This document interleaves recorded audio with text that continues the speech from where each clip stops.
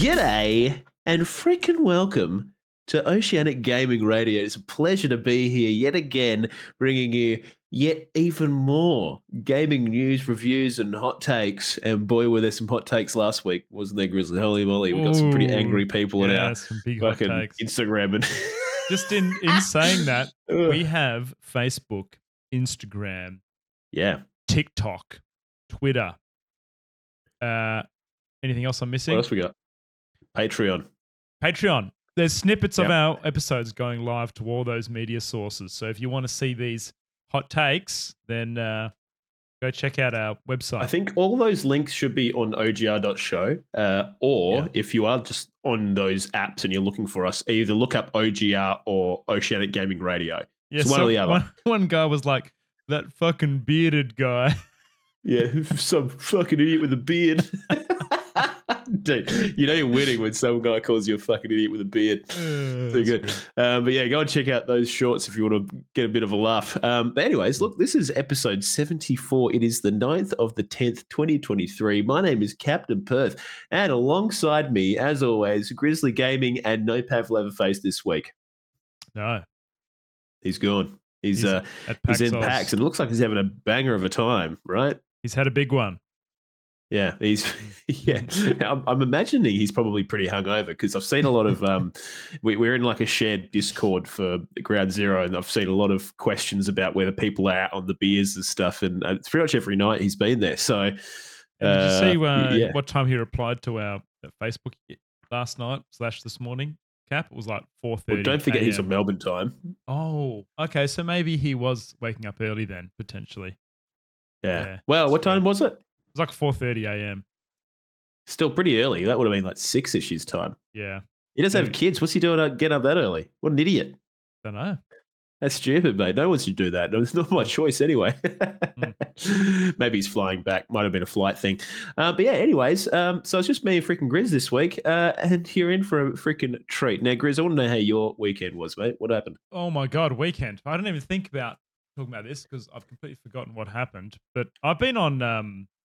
I've had some leave, which was really nice. So I kind of still feel like I'm on holidays. I even took today off today. My first official day starting the new job starts tomorrow. So shit, yeah. Gearing up for that. Pretty dang excited. But over the weekend, what did I do, Cap? Oh, I went to your son's birthday, mate, which was bloody delightful. At a first GTC. Birthday party. First birthday party. And you know what? I think you've done that right, Cap, you know? Sneaking the beers at a birthday party at a brewery while you can. But I will talk about the beverage that I had there, Cap. So I looked up on the board and I looked at all the ones that were the highest percentage, just because I was curious to know what a high percentage beer tastes like. Yeah, a lot of them are bloody nuts. And this one that I had, Cap, was I think it was like an 18%er. It was a holy shit. Yeah, it was like wasn't a barley wine, was it? It was a barley wine. It was a barley wine. And I got he pulled out the glass that he wanted to pour it in. It was like a shot glass. And I was like, I reckon I might get a size up from that. Because then you got the size up. And I was like, I reckon I might get a size up from that. So I've gone the size up, double size up. One drink and I was feeling pretty were you fucked? Mate. Yeah, I was pretty fucked. Was it expensive for a big one? Yeah, I can't remember what it was, dude. It was like fucking $28 or something for a big one. But it was... So just for context, we went to a pub down the road from me and it's got about 40, I think, different beers on tap at any given time, and they rotate them very regularly, like virtually weekly. And they're not known for having too many kind of like easygoing, like 3.5 middies or anything on the board. It's generally like, you know, like pretty hard going IPAs and stouts, and you know they pretty often have barley wines and shit. But it's such a good pub. I love it. They do a fucking awesome smash burger. Oh, dude, the Dutch Trading Co. in Victoria Park, Perth. They brought out little mini smash burgers, Cap, that were just great. Yeah, well done on the catering. I didn't get a chance to have one because I was too busy fucking around talking to everyone.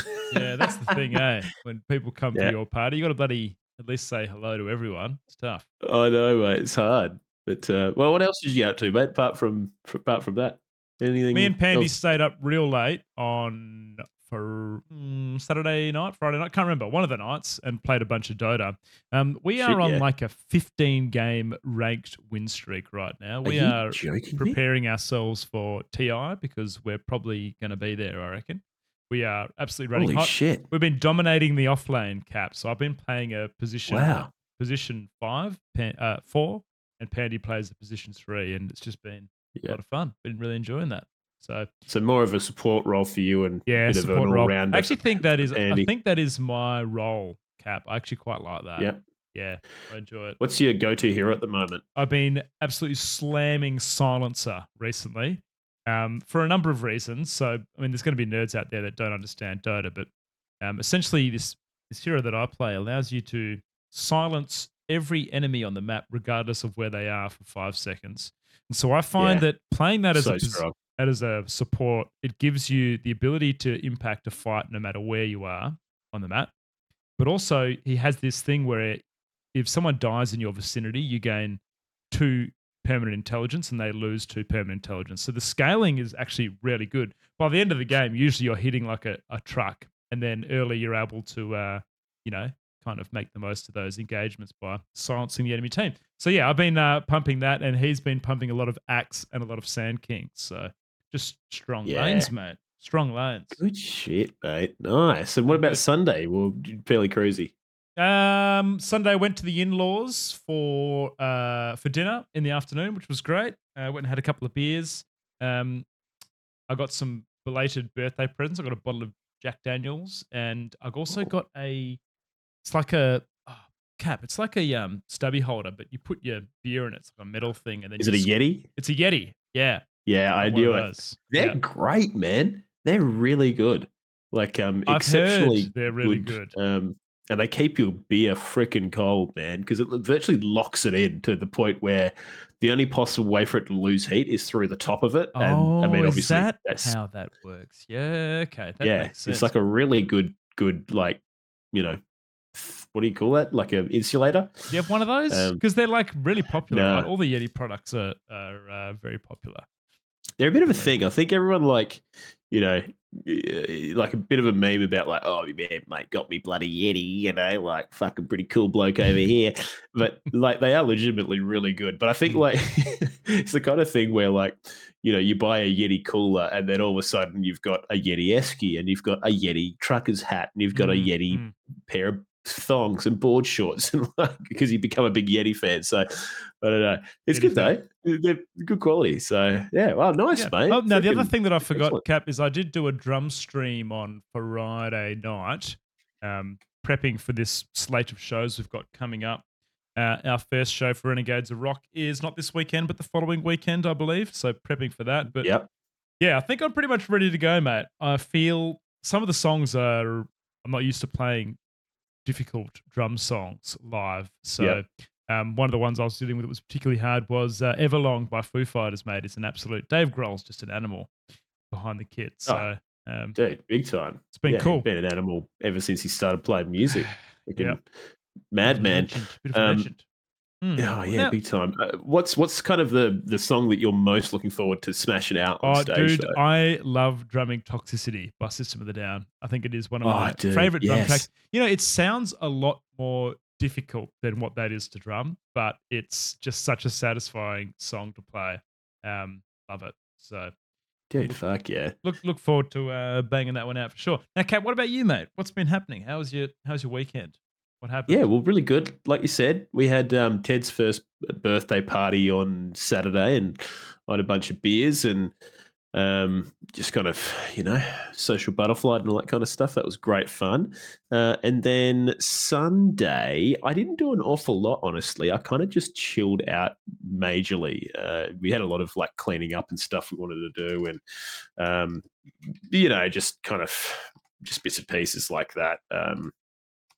So I was, you know, fairly quiet over that Sunday. I ended up taking Ted to the park in the afternoon, and then gave Mia a couple of hours to herself, and then I took Ted to the pub because Saturday clearly wasn't enough. So me and him, he had a rice cracker and I had an IPA. It was great. Oh, so was that a boys' trip to the pub, Cap? Was it, mate? Or Yeah, well, we went to the park and I was like, okay, we've been here for about an hour and probably should get moving because sun was getting a little bit dark. It wasn't too bad though, but just thought we'd start making our way home and kind of got halfway there and I was like, I feel like we should maybe hang out for a bit longer and just kind of give Mum a little bit longer to chill. And I thought, well, fuck it, I'll just go and have a beer quickly at the pub. And so I had a little schooner and then headed home. It was great. did you? How pissed were you after Ted's? Did you have a good couple of beers after Ted's birthday, mate?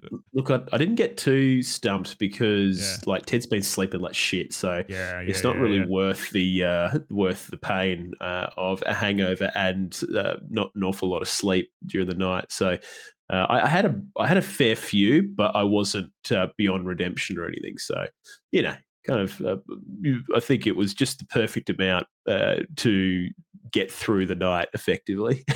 Which was good. We didn't end up eating an awful lot of food at the thing, again, because we're just talking to everyone. So we ended up going home and order a bunch of Maccas, which is pretty hilarious. But yeah, it was good. Great night. And great, pretty good weekend. So hopefully, I think this weekend we're much quieter, which I'm quite looking forward to because, well, last week was just a lot of getting prepared for Ted's birthday and stuff. So it was just just a lot of shit going on. But yeah. A lot of things happening, mate. Yep. Bloody beautiful. Yeah, absolutely. Love it. That was me, mate. So, well, look, let's just freaking jump in, mate. Usual house rules. If you would like to watch this episode live, you can do so by simply going to twitch.tv/Oceanic Gaming Radio. And you can do that on Monday nights from 7 p.m. Australian Western Standard Time. We are normally live. You can join legends such as Airy J, Belly is here, Pavlova Face, Straight Jacket Jim, Lost Mix, Slatos, Blindside of Moose. Come and join the frickin' conversation. Come and say g'day. And otherwise, if you want to do it in your own time, that's easy. Just go and look up Oceanic Gaming Radio or OGR on any of your favorite podcasting platforms. You can go to ogr.show, find all the information there to get directed to where best you like to listen to your podcasts. But yeah, don't worry, we're available virtually everywhere. Now, outside of that, if you are listening to this via podcast, would appreciate a big thumbs up /5 stars /review. Positive things only. Otherwise, we'll be sad. Now, apart from that, big thanks to our wonderful Patreons. You too can support this podcast financially by going to patreon.com/OGR show and dropping some big ones into our wallet. Which is going directly to editing YouTube shorts and getting Bethesda fanboys incredibly angry. Pissing them off. Which you wait. I mean, I don't know. That's a pretty good fucking, financial kind of. You wait till the Diablo 4 fanboys come after us after this episode today, mate. Dude, there'll be riots in the streets, I'm sure. Make sure you lock your fucking doors, Chris. Christ. But yeah, so look, just want to say a big thanks to our wonderful existing patrons. They are the following legends: Sukai, Moosey, Caging Runt, Sergeant Paul, Lee GD, J Libs, Brendan, Dan Fantastic, and Strops. Appreciate you, legends. I'm about to sneeze. There we go. All right, Bless so you, Grizz. Bless you. Yep. Big on quest log. We've got we've got a bunch of stuff on here. We're going to see how much we can get through. Probably the biggest thing we wanted to chat about tonight is Diablo 4 and Grizz. Something that I predicted. I don't know if you remember. What'd you predict? That it would come to Steam next after Overwatch. Look, I don't know whether I need to ask you this question now or after we've broken this down a little bit, but I can't help but think it coming to Steam is Blizzard's way of saying, fuck, we need this in front of more people. How do we do that? We release it to Steam. 100% is, dude. Like, this is, in my opinion, this is a perfect insight into what is actually happening in Blizzard. And I think, I don't think Diablo 4 is doing very fucking well. And I mean, we'll dive straight into it, but it's, I think the writing is definitely very much on the wall. I think they're probably player numbers have kind of shit the bed Yep. dramatically, and I think they probably were hoping that they wouldn't have to do this so quickly. But guess what? I think now they're trying to claw in the gamers that refuse to download the BattleNet app and Steam take is it where out. they send their graveyard games, Cap. Like Overwatch 2 is over on Steam now as well, I believe. And Yep, yep. yep, we don't have WoW obviously because that continues to tick along nicely. But Well, exactly. They can still keep that cohort of people on that platform. But yeah, yeah, so look, Diablo 4 is going to be coming to Steam on October 17th. hmm It's live now, so you can wishlist it if you so wish. yep, I mean, the current places will have it will be BattleNet, obviously, Xbox Series, or just the Xbox kind of ecosystem, PlayStation 5 and 4, and then we'll have it on Steam as well. So, yeah. slowly expanding the places from where you can play that game. But I think the interesting thing, Grizz, for me, and just one thing to note, that it will be cross-play enabled with Steam beyond everyone. Yep. But the interesting thing for me is you're going to have to, well, it's not really interesting. I think it was fairly fucking obvious, but you have to pay for it again if you want it on Steam. Wow. So I wonder, we talked about this back when Overwatch 2 was announced to pull across, and we kind of discussed how it is quite annoying to have multiple game launches. And obviously, Steam is, I would say, nearly everybody's preferred launch. Everyone hates fucking Epic Games. Get rid of that. But Get it it was out of also here. always a pain to keep the BattleNet launcher updated for if you've got those games. The only time I ever have it updated is when I'm playing Diablo 3 or when I've got WoW. But I do think, Cap, that potentially having Diablo 4 on Steam will allow more people to buy that game from the storefront. I think that there probably will be people that might pick that up. Because I actually think Steam does a reasonable job, Cap, at recommending games to you based on your Steam library and what you like to play. I've Yeah, actually found absolutely. a couple of roguelites that I've played from that recommended list. But who knows? Maybe now Diablo 4 will pop up in someone's recommended list and they'll buy it. So Yeah, um, I don't think you're wrong. And there's a lot of true-blooded Steam only freaking gamers. They will yeah. not touch another launcher with a 10-foot pole, and that especially includes the Blizzard launcher. So I think having it on that ecosystem is going to be fairly lucrative probably in the end for Blizzard. We might even find there's a fair few people that maybe again have friends in that bucket and refused to play during the BattleNet release initially, and then now all of a sudden they've probably got those people starting to play, and they've got friends who are probably willing to buy it again on Steam and have the cross play element going. So Yep. Absolutely. because I mean you'll be able to obviously I assume import your Steam, Yeah. import your BattleNet character through Steam. Yeah. I would hope so. So Yeah. yeah, Facility but it level. looks like this is all going to be kind of roughly coinciding with, well, it is 100% coinciding with the, well, Diablo 4's next season. We've had the first season, which was Season of the Malignant, I believe, That's right. and the next Yeah. season coming out is Season of Blood. So, which is a vampire themed one, Grizzler. Yeah. Same date, mate. So the lore behind this one is Invasion of Vampires. Um, it kind of goes that there is a vampire big bad boss that's been laid dormant for quite a while, Lord Zer, and for whatever reason has risen up and is Arisen? using citizens and stuff to expand his vampire empire.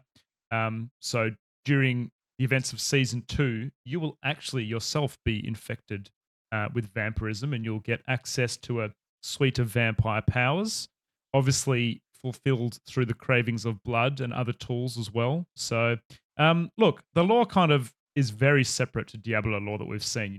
Lord Zer is not a boss we've seen in any previous Diablo lore that I know of, Cat. But I don't know. It seems to be reasonably well written. Like if you go and watch the trailers for this, um, they've done a pretty good job at presenting this storyline and how it fits in. So, Yep. um, yeah, we'll Yeah, see how it I don't know. goes. It's going to be interesting to see how well it performs because I'm not too sure. I just haven't seen anything that really pulls me in and makes me want to really give it a crack. And I think the big thing for me, Grizz, is you know Diablo 4's biggest calling card was an immensely satisfying campaign, Yeah, and beyond that, absolutely. I didn't really have any kind of I don't know incentive to go back and do anything beyond that and do endgame.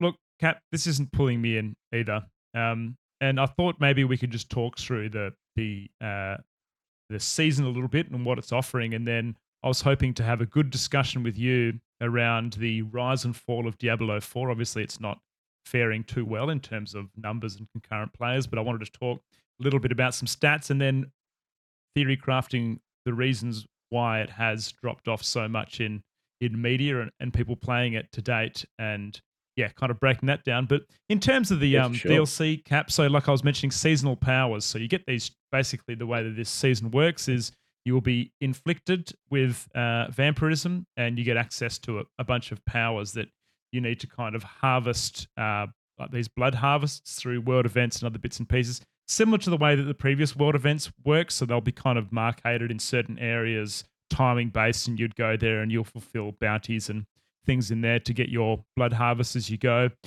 You'll be able to find items, legendary items that I believe for you to unlock the kind of power of that item, you'll need to fill it with these blood pacts using the currency that's dropping in the game. So they've kind of like built in this semi skill tree that sits within some of the items based on blood. Seems kind Okay. of interesting. Cap adds like another Yeah. a whole little bit to the game. They've also implemented this thing where they've got these summonable bosses as well, which are only available in the World Tier 3 and World Tier 4 difficulties. So late game, Okay. So you got a bit of pumping to do if you're not there yet. got a bit of pumping to do to get up there. And the final boss apparently has higher chance than any other way in the game to drop those extremely rare items, which are the ones that are like the sub 1% chance to drop. Ah, So I can't remember I what they're wonder what the called, new but percentage is on those. They were called like ultra rares or something, yeah. weren't they? And Yep. we've spoken about them before, where literally like one drop did like 2 months or something Yeah. ridiculous. People believed they legitimately didn't exist. And the only Yeah, reason why that they did exist was some random bloke had put a picture of one on Twitter somewhere it's and it like, look, I showed got up. it. Yeah, it's like less than chance to win lotto to find some of these items. So, So crazy, man. yeah, So crazy. But I mean, it'll be interesting to see like what the actual drop rate on that is now. Like, I'd imagine they'll probably still keep them fairly rare, like maybe a few more floating around out in the wild, because I guess like there's probably a semi-marketing thing with that, right, Grizz? Because like someone goes on Twitter, they post, "Oh, I've got this really rare item, check it yeah, out," and then he yeah, gets a bunch of shares. People go, "Oh, look, it's Diablo. Maybe I want to go and give that a crack." So, yeah. if they can get a few more of those drops happening, a bit more hype built up, maybe that's their kind of angle there to try and, I mean, I because think there otherwise, I was mean, there was what's the definitely point? two takes to it. Hey, like some people hated the fact that they were such low drop rate and nearly impossible to get, and like saying things like you could play the game for a lifetime and never get one of these items. But I actually kind of feel like that I quite like the chances of having a really, really slim chance to find something that probably no one else in Australia is going to have. I actually Yeah, don't. I actually don't mind that. You just play the game, pretend they're not there, look, and if you find it one day, then it, exactly.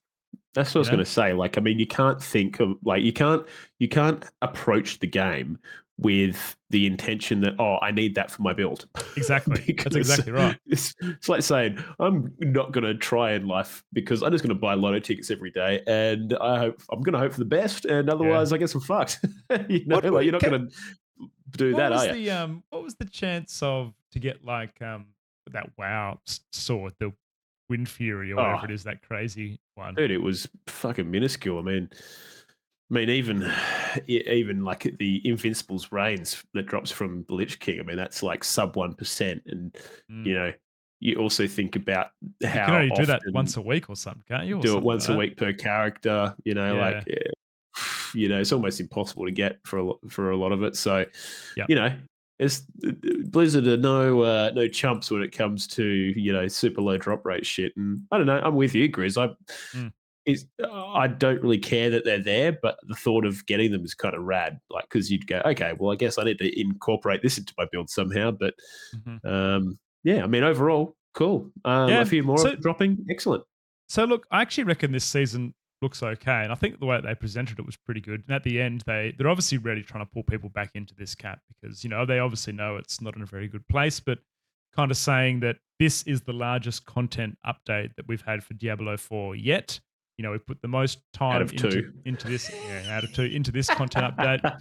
So it's gonna be coming with a new seasonal journey as well, which is basically like a quest Okay. board essentially, Yep. where you've got to go through and there are rewards based on what you complete for that seasonal journey. And of course, Cap, there is also the seasonal battle pass that will be coming out. There is a free battle pass should you be jumping back into season 2.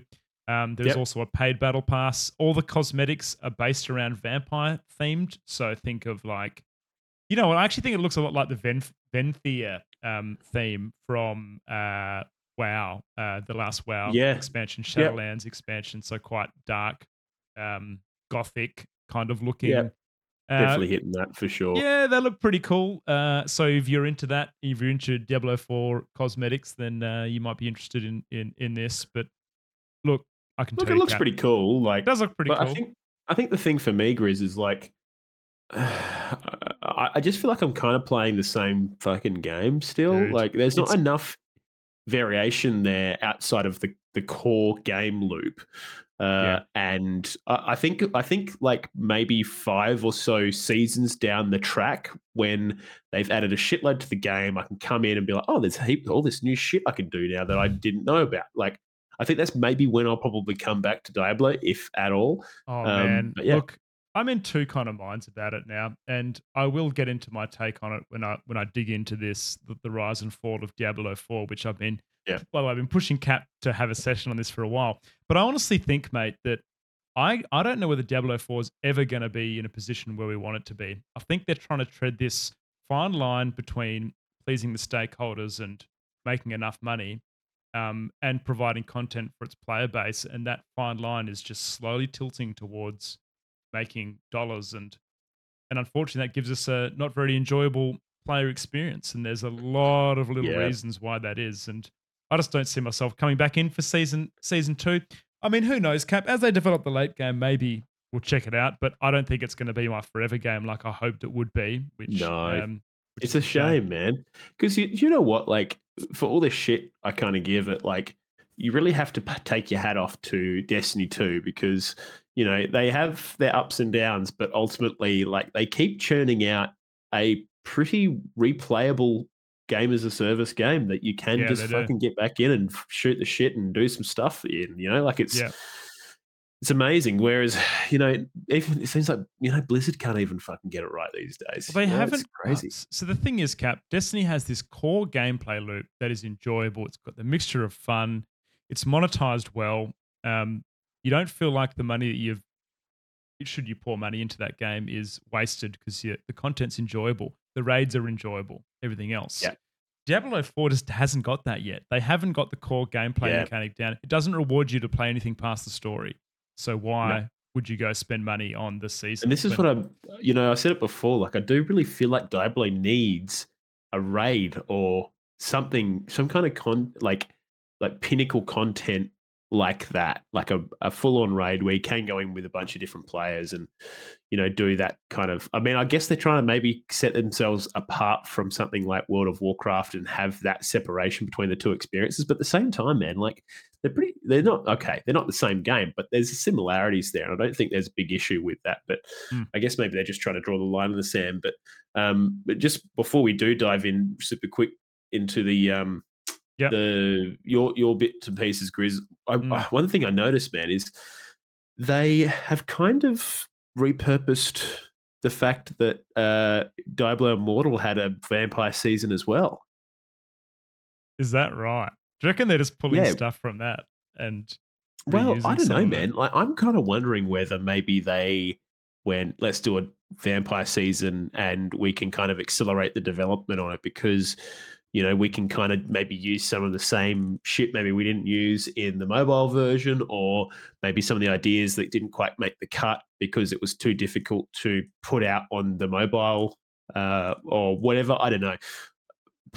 It's kind of, I mean, of course, vampires are a fairly common theme, but ultimately, I kind of feel like, hey, why didn't you do a different theme than the fucking mobile experience? It just seems a bit, I Dude, I don't know. wonder like what the content's going to be like going forward, how they're going to keep pulling stuff out. Diablo 3 is interesting, their seasons, because they don't really tie any lore or story into it. They just give you different mechanics that Yeah, happen. But Diablo 4, they're really going hard on providing you an extra piece of story in the Diablo 4 universe, and then they tie the season into that, which I think it could either be fantastic later down the track to get people invested, or it could just be shit because they run out of yeah. ideas to It make could it be utter convincing. garbage. Yeah, Yeah. yeah. So we'll I don't know. see. I think the other issue is with Diablo 4 is they've really locked themselves in really hard with the aesthetic that they're going for, that like really dark and gritty thing. Whereas with Diablo 3, they had a bit more fun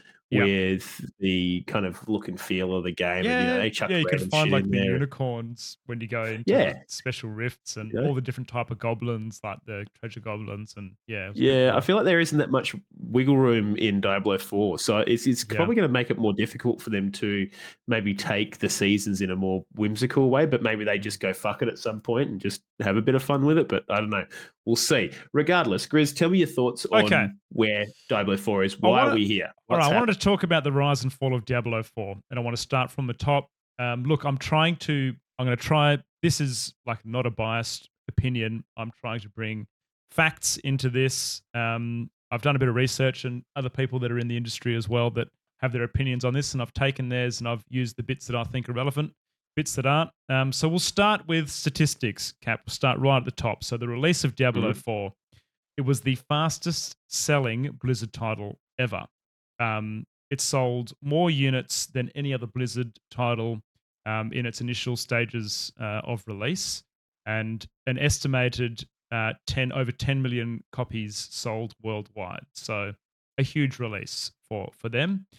Um, Estimated revenue wise, around about $1 billion in revenue in its first quarter, which is That is wild. massive in sales. Quite literally one of the biggest releases to date. And it was heavily anticipated, obviously, coming off the back of those original Diablo releases. Now, what happened from there, Cap, was I don't know exactly what happened, but I definitely felt this. I felt like everyone was playing this game. Yeah, you and I included.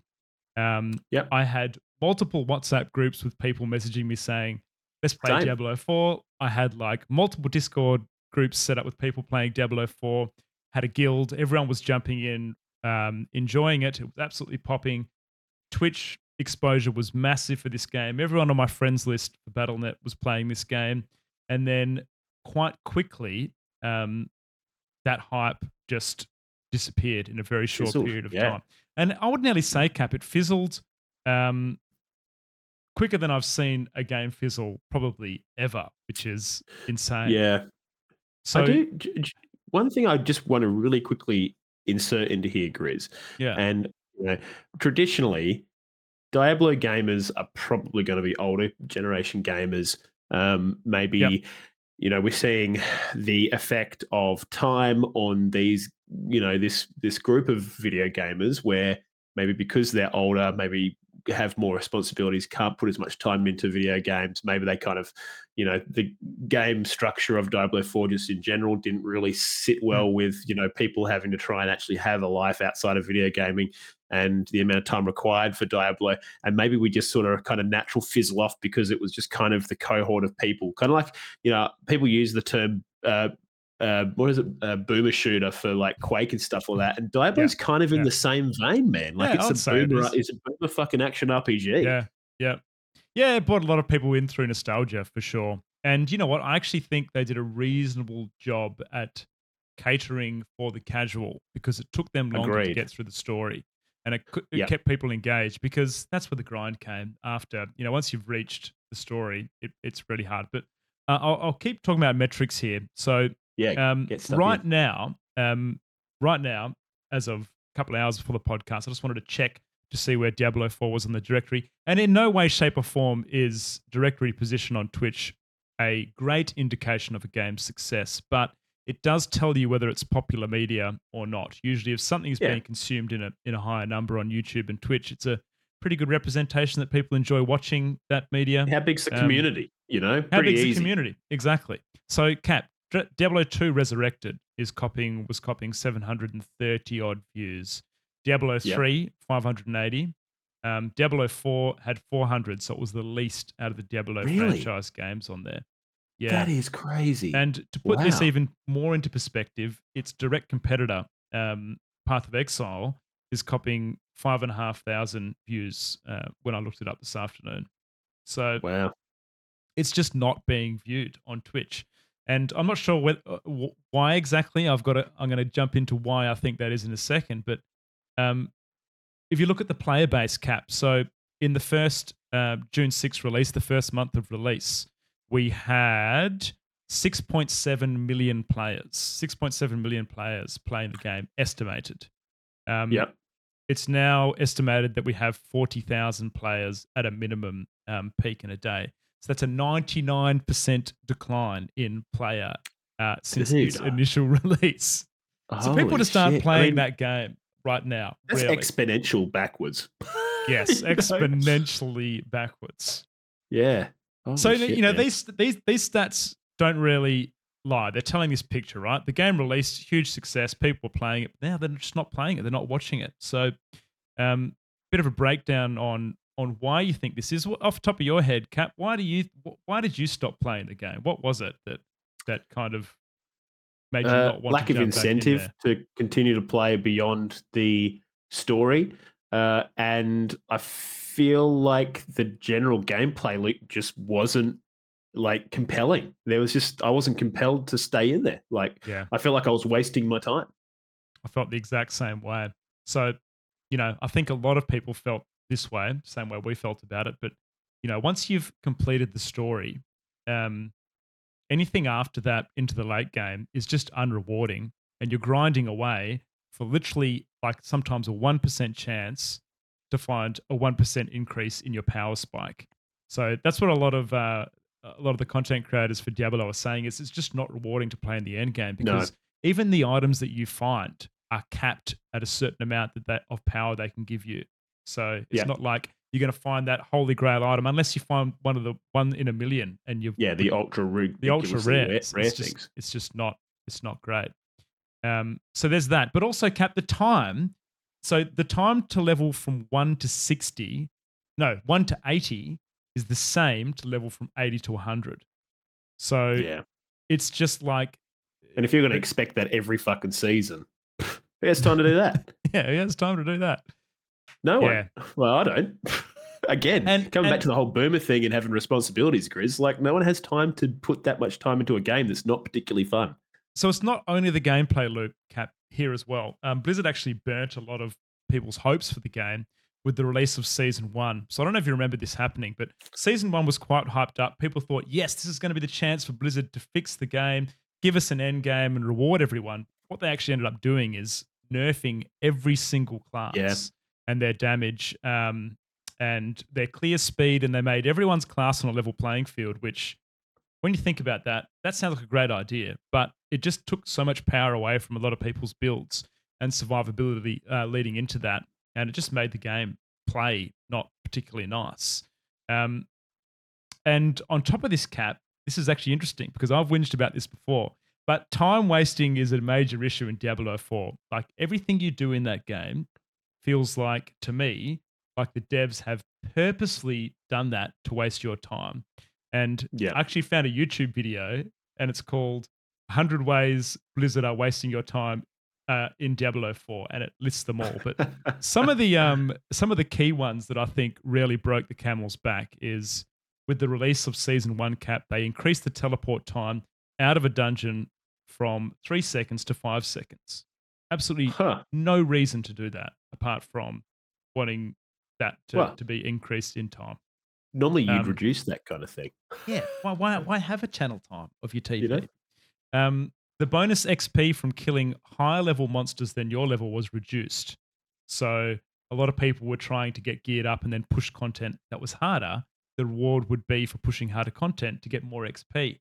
So in that patch, they also reduced that bonus XP that you could get from grinding high level mobs. Um, personal favorite of mine, Cap, it takes you 30 seconds to travel between the vendors in most of the towns. So you want to go to the Not a blacksmith. surprise. You go to the blacksmith and you do your thing. And then you want to go to the stash. And then you want to go to the jeweler. And then you got to drop off stuff back in your stash. All of a sudden, once you've done that round trip, it's a 5-minute time in town.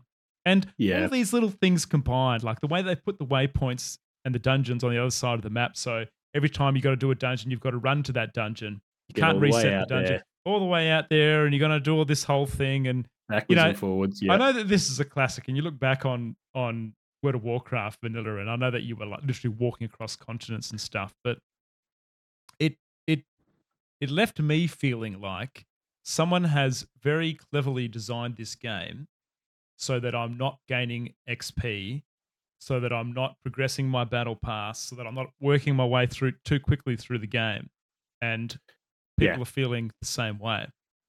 Um, so anyway, after all this has happened, Cap season 1 was released. A lot of changes, people not happy. Review bombing happened. Um, so a lot. If you look at the stores for Diablo 4 right now, the PS5 review I believe is at 1.8 out of 10. The PC review is at something like 2.2 out of 10. The other platforms around 3.5 out of 10. So a lot of people really not happy with this. And coinciding with this, Cap, they also started pushing a lot of the monetization stuff. So we know for a fact that apparently there was a bit of a bug where you could buy the battle pass with one click. There was no, I think it's what's called dark yeah. patterns, Cap. There was no like confirmation Definitely a button. dark pattern, and I don't think it's changed since. But it was like tucked away under a button you would click a lot Yeah. within your UI, and it would auto purchase the battle pass if you had a card linked to your account. So it's just fucking shit, man. Typical fucking Blizzard shit. Yeah. And also just the way that the shop kind of almost felt like a Diablo Immortal to me, Cap, where it was always visible for you to buy stuff. I don't know if you've opened up your BattleNet recently, but you open up the BattleNet and it brings up like the premium currency and the battle pass and stuff for Diablo 4 as well. And I feel like it's just very corporate-y. And look, that's Oh yeah, that's kind of my last point that I wanted to say, the downfall of Diablo 4, Cap, is the release of Baldur's Gate 3 could not have been at a better time. So yeah, we're feeling a combination of all these things from Diablo 4. It wasn't living up to expectation. We're waiting for seasons, and then out came Baldur's Gate 3 that was just a completely a passion project for a lot of people, and it took probably a lot of people away from that game to have a break, and maybe haven't gone back. yeah. Yeah, there's the I don't know, breakdown. man. What are you any additional little bits and pieces around it, Capo?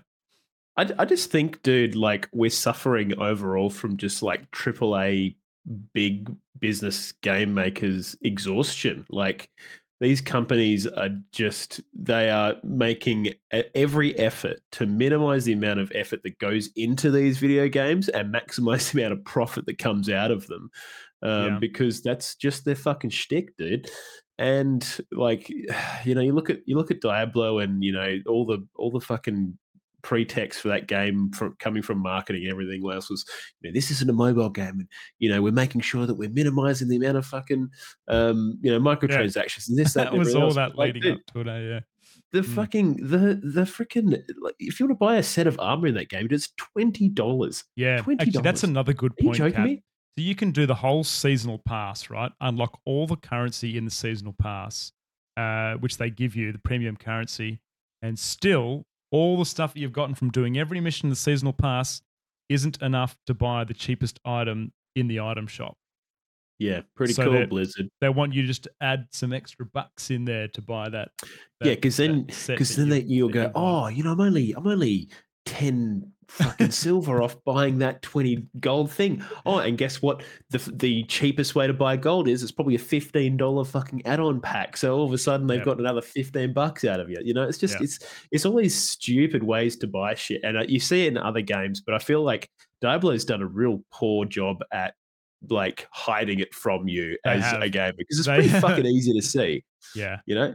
Yeah. So I don't Yeah. know. I think ultimately, dude, like it's I think Diablo as a game needs to be fast paced, and you always want to be moving. But I feel like there's lots of points in that game where you feel like you're not moving because you're having to go and get rid of all the shit in your inventory, and then I'm having to go out to fucking to this dungeon. But that's not what the game was, and it never has been. It's about clearing mobs off a screen constantly, and you don't get to do that as much as you should in Diablo 4, and it doesn't I feel even as fun as it used to in previous games. I 100% agree. And this 100 ways to waste your time in Diablo 4. One of them was also Cap about the little roadblocks that the enemies have set up. So you Yeah, have to get off your horse in a lot of yeah, cases to break that roadblock and then get back on it. And it's like, and yeah, then to get on your horse, if you get off your horse, you've got to wait 5 seconds to get back on your horse and ride yeah, again. It's like, fuck, they've yeah. got me. They've just got us. But Cat, look, I will say this. It is easy to jump on the bandwagon of Blizzard hate. It is easy Oh, for sure, because, absolutely. they've obviously got a bit of a history, which we don't need to go into now. But, I myself and probably everyone else around the place loves a good excuse to give Blizzard a hard time. But I truly feel in the case of Diablo 4, they have meticulously designed this game. They've got a very clever development team. They're trying to deliver these targets for shareholders. Blizzard is a big company, and they're trying to find this balance between making a game that people are going to play, a game that is fun, and between monetizing it in a way that's going to make them ongoing money. And I really feel like they have not done that. They haven't listened to No, their community. People aren't happy. People aren't playing the game. Yes, we bought it originally, but I don't think people are going to continue to play this until I'm they. not going to buy Battle Pass. I'm not going to buy seasonal content. Why would I? I'm not. I don't feel like I'm incentivized to play the game. It's not fun. It's not enjoyable. No. I enjoyed the campaign, but Yeah, once me that was too. all well and done, do you know what, Grizz? I really feel like, and I keep coming back to this. You think about why Destiny 2 does so well. You think about why WoW does so well. Why they have those people coming back over and over again. And I Yep. really feel like it's because they have meaningful pinnacle content that you can go and do, like raids and shit like that. Whereas Diablo 4, it just feels like you're just going through this over and over again loop where the numbers just slightly go up every time. That's You know, exactly right. it's not particularly enjoyable. I feel like if it actually had some, hardcore rating, that was Mm. tough, and you feel like you've got to work really hard with your friends to get through it. Of course, that exists with the numbers going up and up and up, but it's just, I don't find it as fulfilling as a thoughtfully well crafted pinnacle dungeon or raid. And I feel like that's what Diablo 4 is missing. I mean, obviously, it's missing a lot of fucking other shit, Yeah. but I do really feel like that would help it. And I don't think we're going to see it. Look, Cap. The other thing that people were saying a lot of their the rise and fall of Diablo 4 was that Blizzard have taken zero risks with Diablo 4. Yeah, absolutely. There is nothing that they haven't taken out of the cookie cutter mold that isn't already done in another action RPG. Yeah, yeah. And I But don't think raids and stuff like that will ever come to it. I hope, but yeah, I don't know. yeah, I don't. It would be sad if it doesn't. But I mean, you're right, and I mean, this is just again the state of AAA development. Why take risks when you know things will sell anyway? Well, fuck! Look how much money they've made from this. Yeah, but dude, I mean, why do they keep making fucking remakes of old games? Because they know that they'll get the nostalgia buy. Yeah. Diablo 4. I mean, yes, it is a new game, but it's the same IP. Of course, people are going to buy it. People, big fans of Diablo, Mm. big hype train. Fucking thank you for your money. Okay, now let's try and keep people on board. And if we can't, who cares? We've already made $1 billion, and I suppose that's where they are at now. Yep. There you go, Grizz. Now, Cap, it's probably a good time to do the Twitter poll, mate, because it was relating to the to this kind of topic. What do you reckon? Should we bang it in there? I reckon this is perfect timing, mate. Absolutely perfect timing. Do you want to go through the question? Absolutely. So it was, with Diablo 4 coming to Steam alongside the release of Season 2, Seasons of Blood, how do you feel about Diablo 4? Yeah, so we had the following potential answers to that question. You could have voted for keen to check out season 2, Diablo 4 sucks, or results please. Of those, results please got 37.5% of the vote, and Diablo 4 sucks got all the rest of it. Keen to check out season 2 didn't get a single vote, which is I pretty don't know whether sad. that says something about OGR listeners, mate, but I don't know. That spells a pretty clear picture to me, I feel. Well, absolutely. I mean, Yeah. look, I'm sure it's probably a fairly small sample size in the vast scheme of things. But I mean, if you go and did the same in a Diablo 4 community, I'm sure you probably get a little bit different. But Yeah. ultimately, I don't think we're seeing an awful lot of people returning for Season of Blood. So there you go. Couple of comments worth reading out there, Cap. One, again, thank you very much, Moosey, for engaging with the poll, mate. Appreciate that. Gaining the ability to roleplay as a Blizzard executive, in brackets vampire, isn't a draw for me. I have yet to play Diablo 4, and this update hasn't given me a reason to either. At this point, I don't know what would change my mind. Side note, how much of an issue is the multiple launcher problem? Well, they are going to have cross play, aren't they, Capo? So I believe should be fine. Yeah, but I mean, you will have to purchase it again if you want it on Steam. That's the one. And Dano299 said, I'd rather play D3. You know what? I probably would too. Cap. Yeah, Right it's now. just a shame that D3 looks like utter ass. Like it is old, man. It has not aged well. No, it hasn't aged well. Yeah. I mean, Like dude, when you how load into old's that that character game? selector, It's like, have to be 15-ish, 13-ish yeah, years now, wouldn't it? yeah, something like Easy. that. Surely. Yeah, Yeah. it'd be about that. But yeah, there you go. Now, Grizz, I want to skip a discussion point to Okay. chat about something that I think hinges really nicely into this. Yeah, And absolutely. we have got more dev team layoffs. They're just freaking happening thick and fast. I feel like every week we're kind of announcing that, there's another place that's lost a bunch of devs. So recently we had Team 17, the producers and publishers of Worms, lost a bunch of developers. I don't think there was an exact number, but it was marketed as significant. We also had Naughty Dog lost a no. bunch of developers. Now, I Is can't remember how many that Naughty was. Dog, what do they do, Cap? Is that They did Uncharted. oh, that's right, Uncharted, They do yeah. Crash Bandicoot. Oh They no. do all They're kinds of Aussie, aren't they? stuff. They're Aussie. Naughty Dog. They're don't think so. I think they're Americano, but Are they? they Oh. also do Last of Us.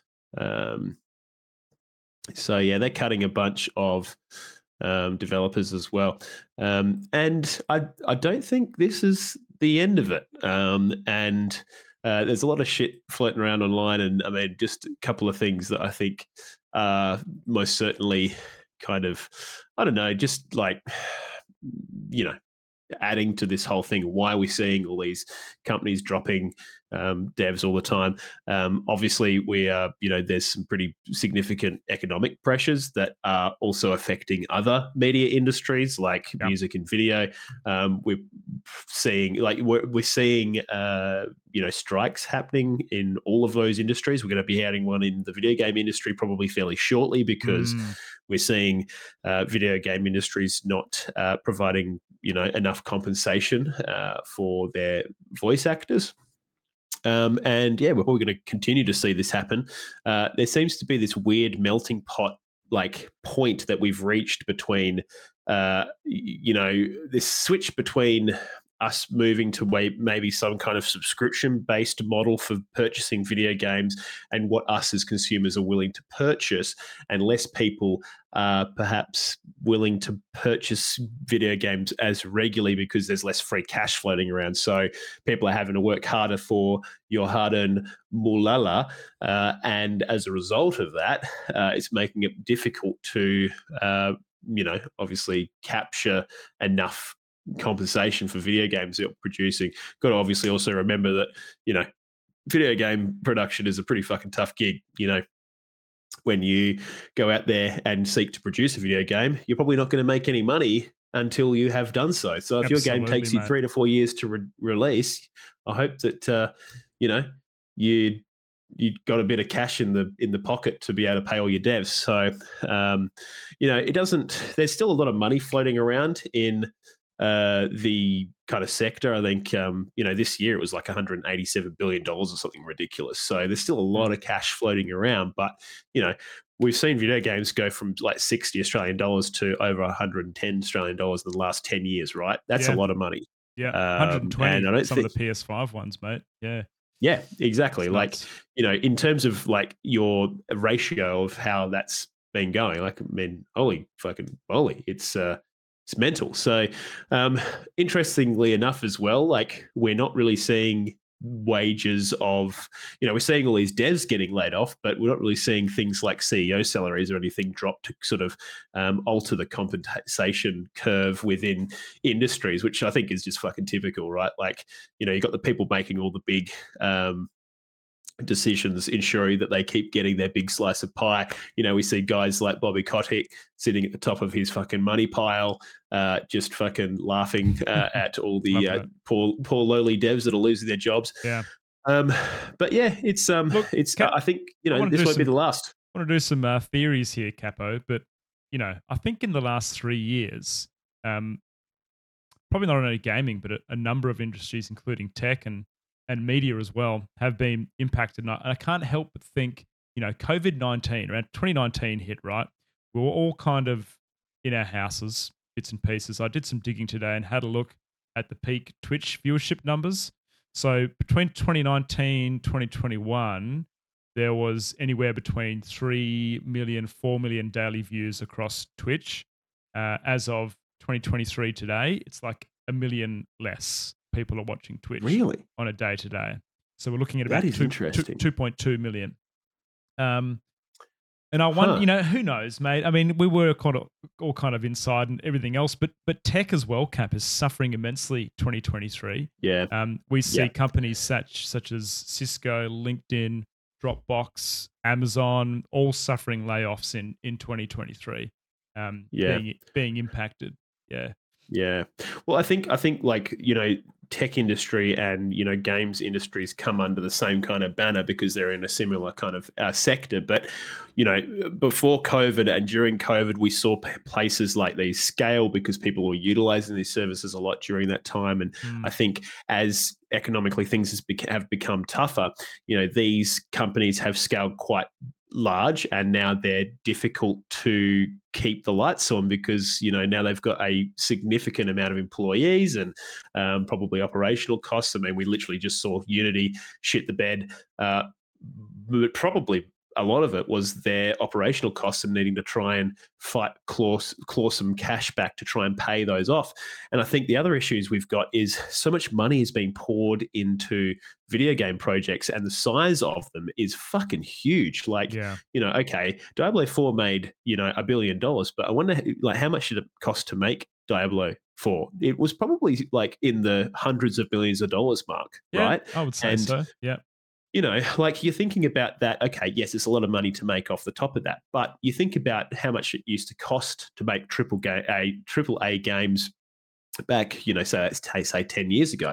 It was never in the hundreds of millions of dollars mark. We've scaled insanely quickly, and so if your project suddenly fails, it is an insane loss, especially at a AAA size. Yeah, absolutely, mate. Yeah. Like you're seeing like a devastatingly financial loss when your project fails like that, right? So that's why you're seeing these AAA studios suffer so much, and we're seeing so many layoffs because people aren't winning as often as they used to. And just to add to that, as technology increases, mate, it's only harder, right? The expectation around what we want to see in a video game is exacerbated. Not to say that obviously indie games with not so much graphical capability have their place, but usually those AAA studios are going after something that is nearly groundbreaking. So when you think of the time to make a game on the current engine and everything else, and absolutely. But I go as far to say, Grizz, that the AAAs just aren't doing that anymore because it's financially too risky to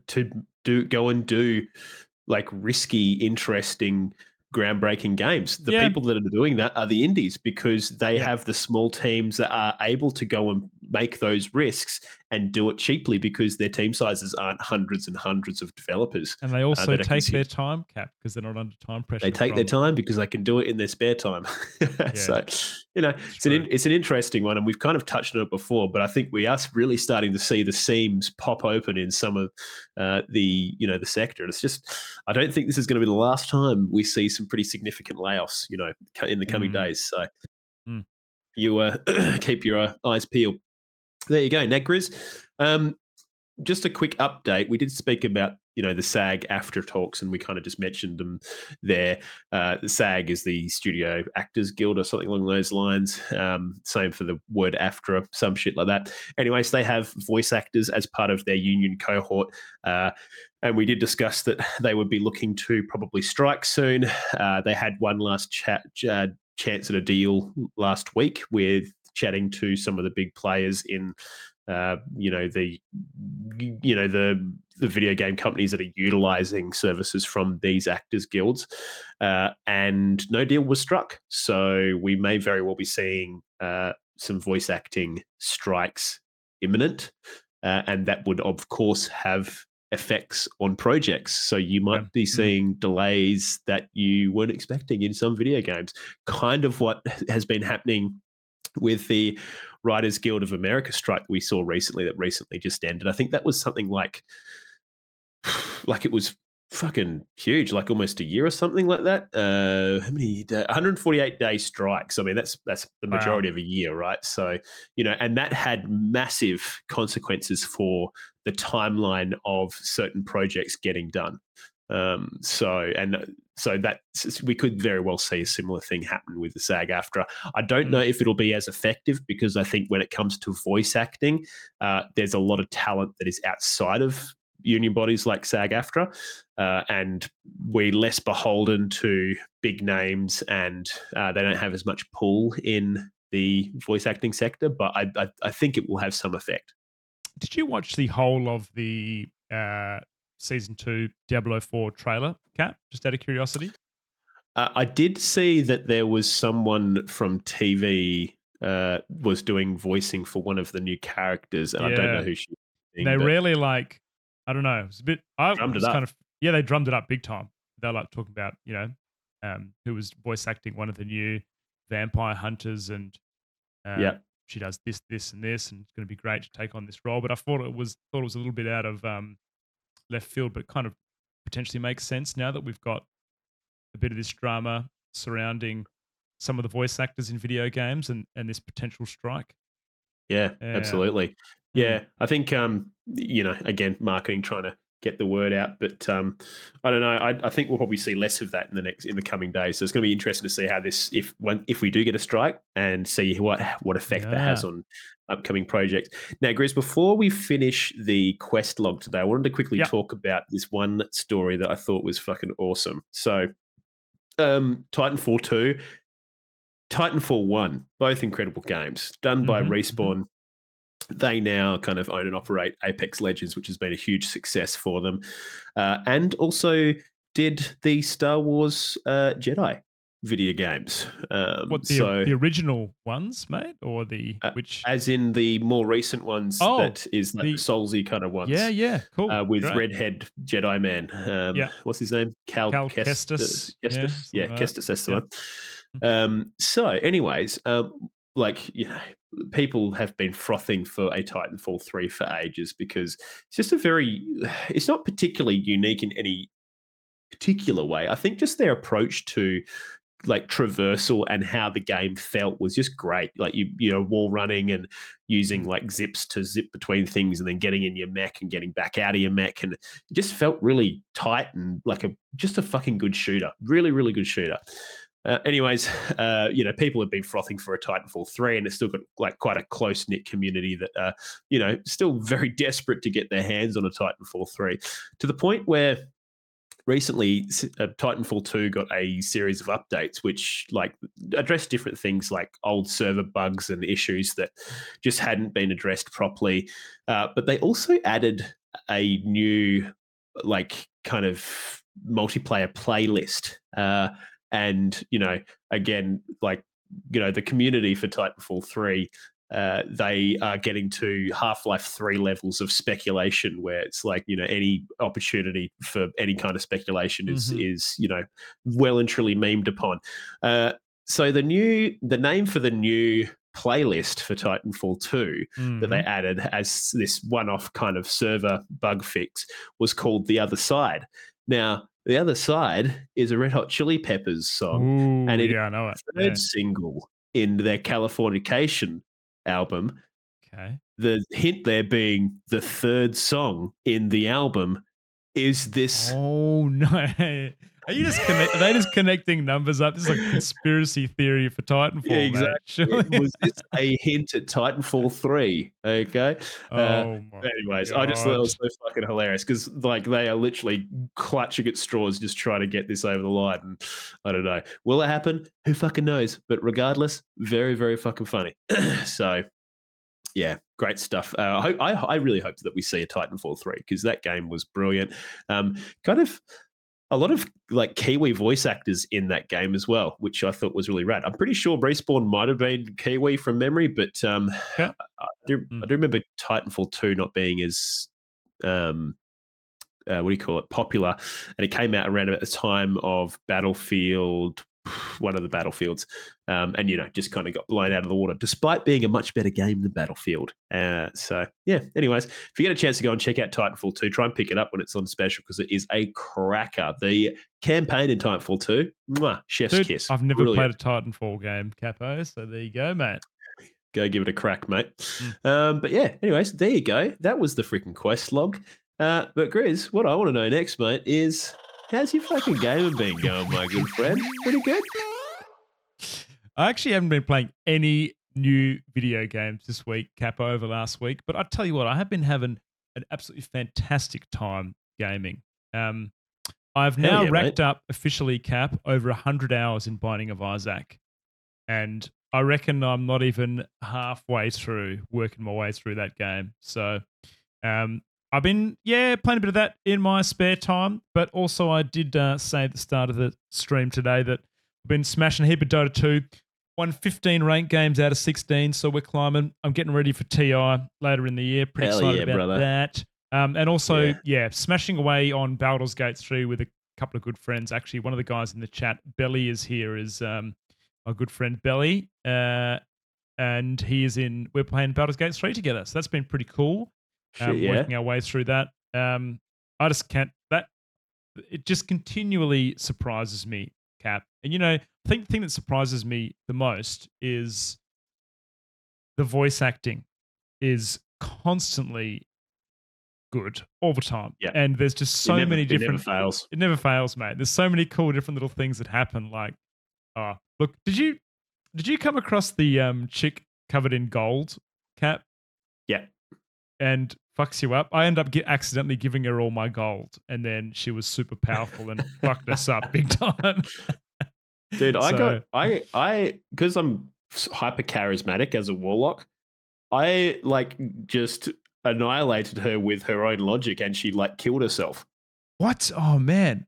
I didn't have to do the fight at all. She asked me for gold, and I was like, "Yeah, I'll give you $1." Gave her $1, and then she was like, and then I asked her again, "Oh, how much gold?" And she asked for more gold, and I gave her another couple of dollars, and then I asked her, "How much gold do you need?" And she was like, "All of it." And all of a sudden, combat started, and we're getting fucked up. And she took all of my gold, that all of it. I'm pretty sure the more gold you have in your inventory, the more damage she does. Yeah, dude, she had 700 HP or something crazy at the start of that fight. It was nuts. Oh Jesus, yeah, that's a lot. Wow. Yeah. So you've got to kill these little things around the room. Spoilers, block your ears if you haven't played this section yet. And when you kill them, some of the gold loses its effect and she drops it, and her HP pool slowly goes down and down. I tell you what, man, one thing, I was speaking to Adrian about this, but he reckons, and I reckon, they pulled every trick in the book in terms of a DM tropes, Yeah. There's just so many good little things that happen in that game. I think is great because it makes you think about your own D&D experiences and compare them to what you're experiencing within Baldur's Gate 3, which is like that's what you want from a game that's trying to pull so much out of a D&D kind of rule set, right? And you want to kind of get that Absolutely. nostalgia, but also be introduced us to a new cool story. So Yeah, but my gaming's been going good, Cap. Look, that's pretty much it. I haven't touched Lies of P again yet, but I do no, plan to neither have jump I. back into that. But Yeah, yeah. What about you, mate? How is your gaming going? You fitting some in? pretty good. Yeah. So look, I did spend a fair bit of time in Cyberpunk. I've pretty much progressed all the main mission to the point where if I continue any further, the game ends. And I did try out a singular ending just to see what it was like. And now I've set foot into the new DLC, which is pretty good. I've done the DLC starts off with you going into this new place in Cyberpunk, in Night City, called Dogtown, and Dogtown's like this. It's like this old, like broken down stadium that's been turned into like its own district within Night City, but it's like completely lawless. There's no police presence there because it's been kind of taken over by this Michelin group, and they've kind of made it their own. And you basically get a tip off from this random person. They say, "Hey, need your help, kind of come to Dogtown." You go there, and then you find out that the president's fucking plane is being forcefully pulled down into Dogtown, and they need you to help out. And so that starts your mission for getting into Dogtown, which is under heavy kind of guard, and normally people can't get in. So you with the help of this net runner get into Dogtown, and the game kind of starts. Now you get in there and like you go through this shop section, and there's all these weapons in there that are like just hectic, expensive, and like way better than the shit that you see. So yeah. it's a cool way to kind of give you access to all that kind of stuff, and then you kind of get into the meat of it. You kind of see the plane come down, and then all of a sudden you're trying to help the president escape from this crash, and you've got the Michelin hot in your tail, and so that's kind of where I got to. They also introduce a separate trait system where they give you extra abilities to make your kind of main weapons and avenues through the other trait system in the game, make them more powerful. So I've been going with like the kind of dexterous like arm blades that kind of come out of your arms, and you can do this massive leap and just like execute people, and it's fucking cool. It looks so fucking cool. And you're playing this on your PC Cap? You're not Steam Decking remote PC. playing? Yeah, and doing a bit of remote dicking. So it's been really good, man. I'm really quite enjoying the Cyberpunk. I haven't really been doing awful lot of side content. Just wanted to get the DLC done, and just wanted to get through the majority of the main story. So gonna do the main kind of storylines. Won't be doing any of the side gigs and stuff. Just knocking out the main characters and kind of going from there. And I'm really enjoying it. Kind of making my way through it fairly quickly and just enjoying the ride. But yeah, exceptional game actually. It's funny playing Cyberpunk and having played Starfield so recently, and having those two juxtaposed side by side. Like, it bothers me so much that Starfield got such a free pass on release when it's just so fucking boring, so pathetically fucking boring. And then you have Cyberpunk that just oozes a lot of really good narrative and approach to character interpersonal relationships, and the world itself is a lot more just dynamic and just well put together.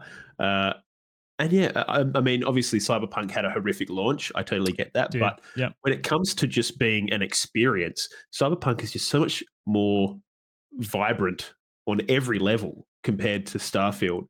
And it just bothers me that people just gave it the old Bethesda seal of approval. No worries. I'm sure we can mod a decent game into this with our great community once the modding comes out.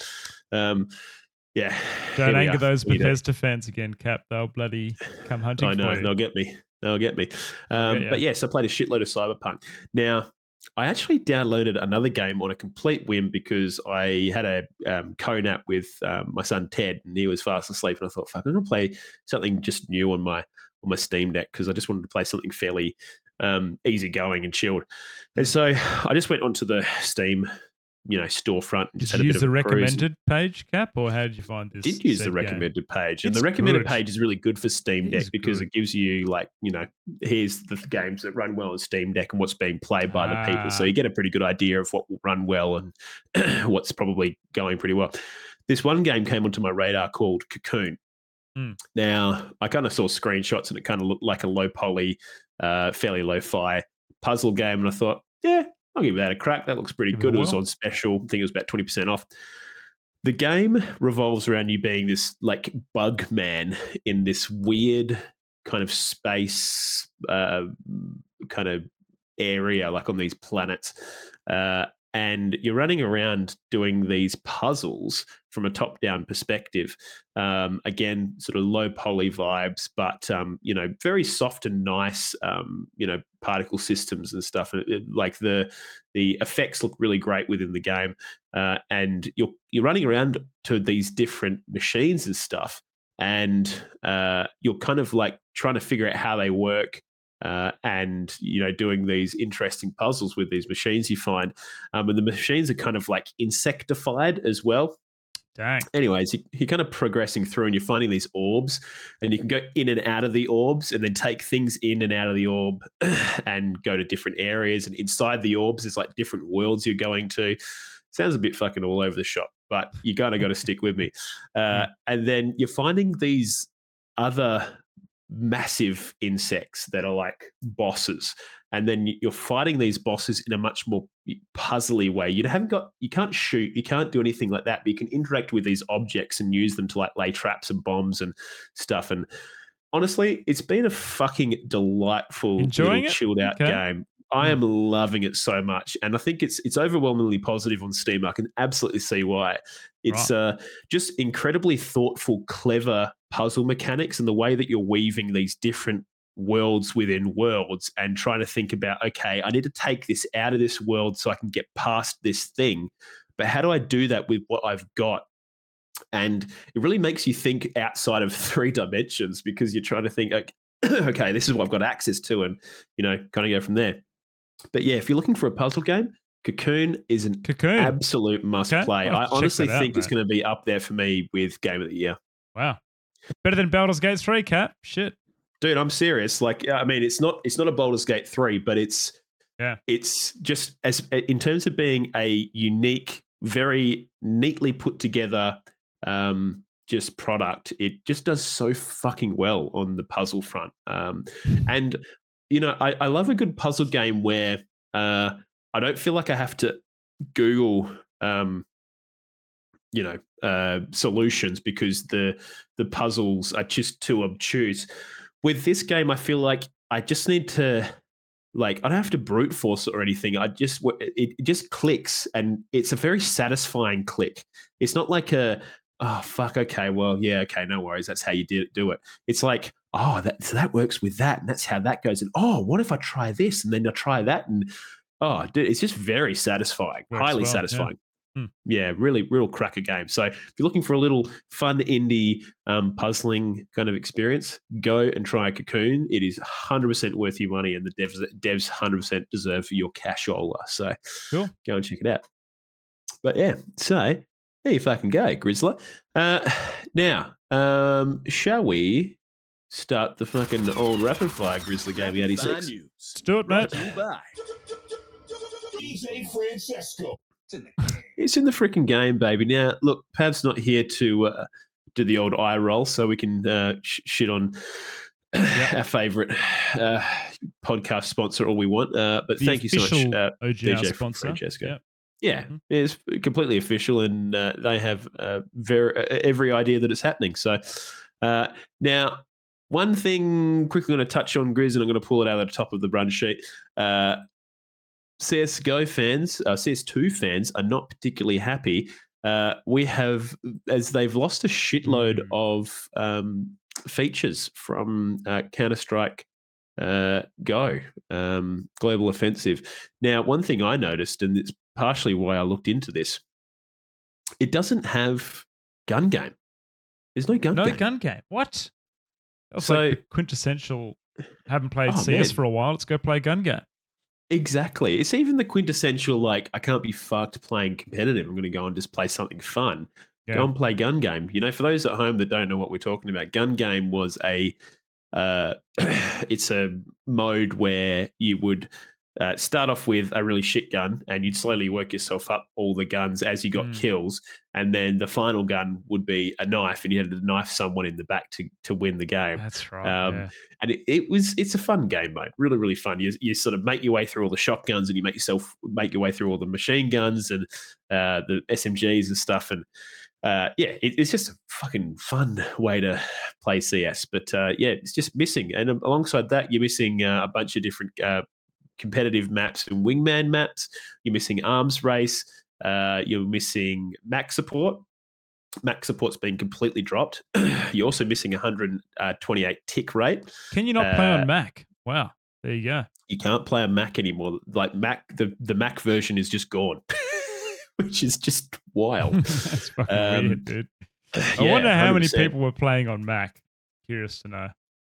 Probably a reasonable amount. I mean, if you're a Mac gamer, you haven't got many options, so you probably, might have been one of your options. Excuse me. But then you're also missing a bunch of not cheat codes, but like God, what are you freaking like console commands, Grizz? Like things like crosshair stuff and net graphs and stuff to look at your ping. Because it used to be, I remember fucking with my crosshair back when I played CS, like to draw you did it through the console. Stuff. I mean, look, they do have a much better crosshair,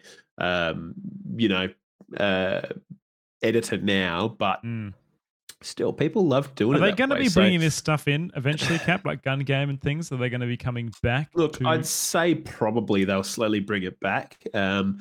But, it's, again, we've been talking about how big companies like to drop things early and get things out on the market ASAP because, got to start making some cashola. So they obviously decided to pull the trigger on this because they wanted to make some cashola. So there you go. Here you go. Yeah. So Capo, in other news, mate, Marvel Avengers, the live service game is no longer available.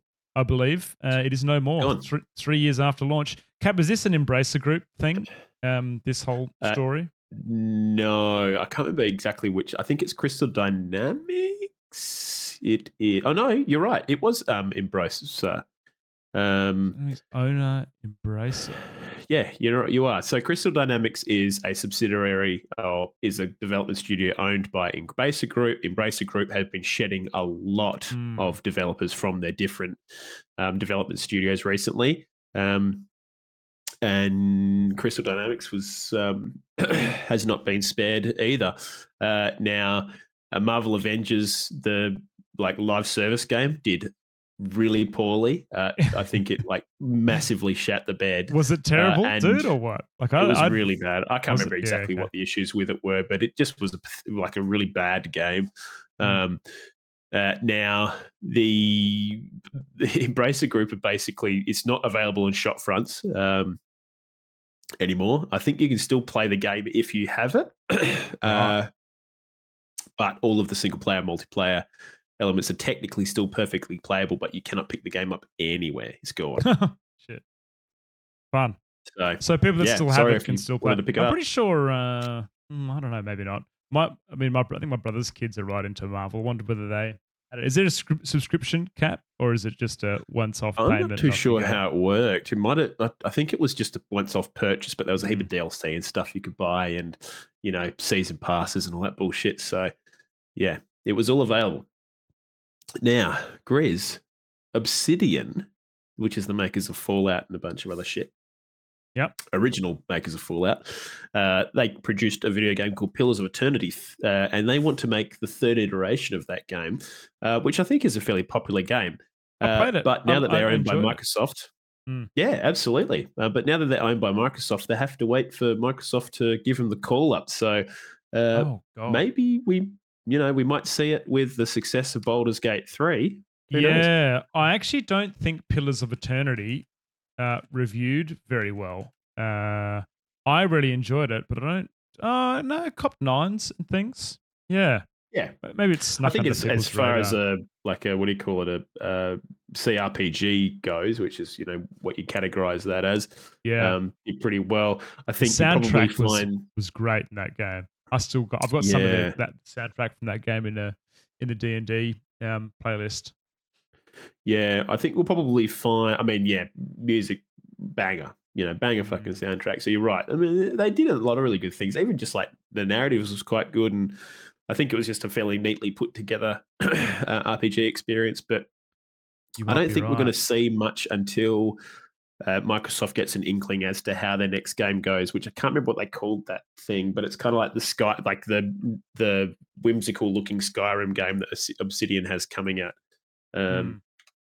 I can't remember what you call it. Obsidian Games. It is called. Is it Avowed? I think it's Avowed.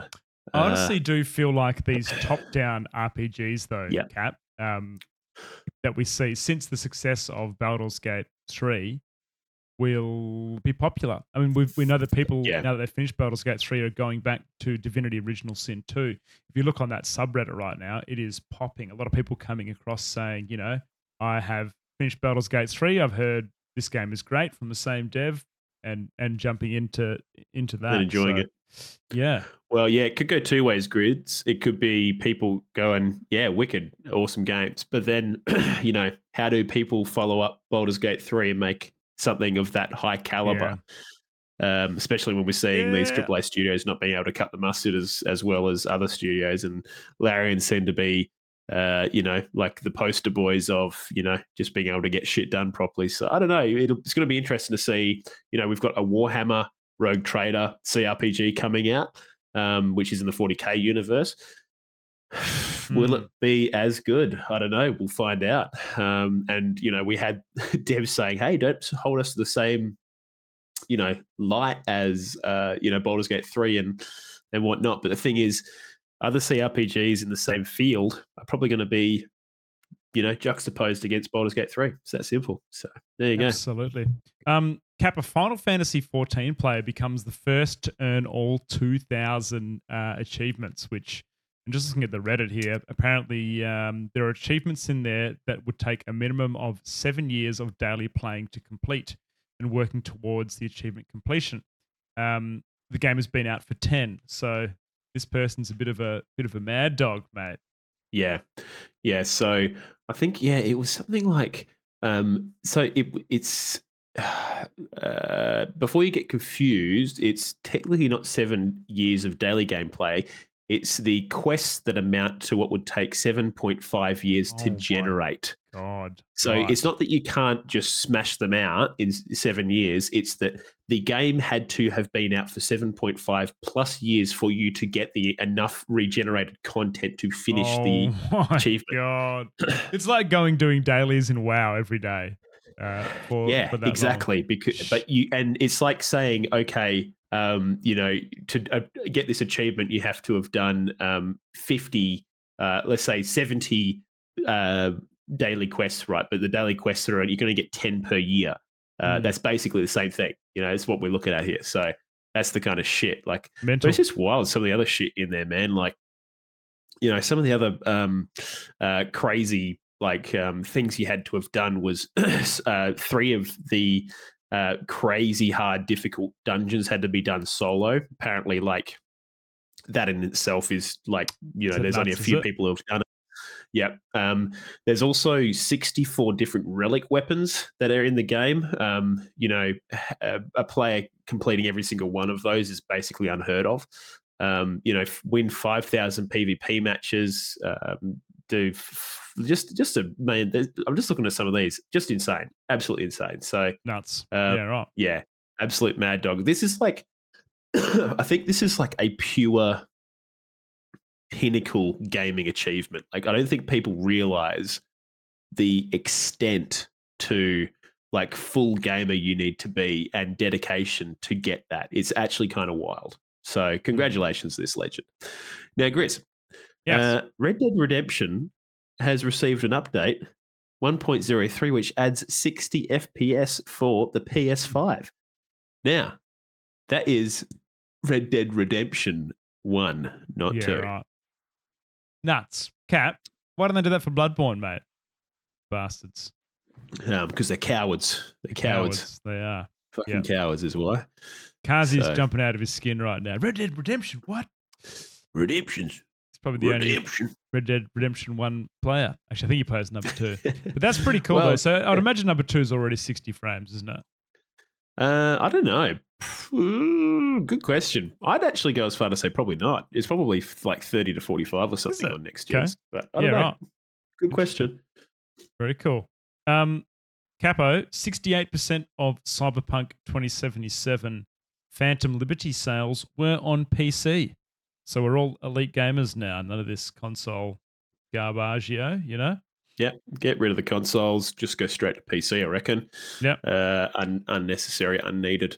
But yeah, there you go. 68%. That's big fucking numbers, mate. It is. Yeah. So yeah, great. Now, Grizz, Redfall does not have enough concurrent players on Steam to fill a full team. Does that mean that people can't go play the game or what?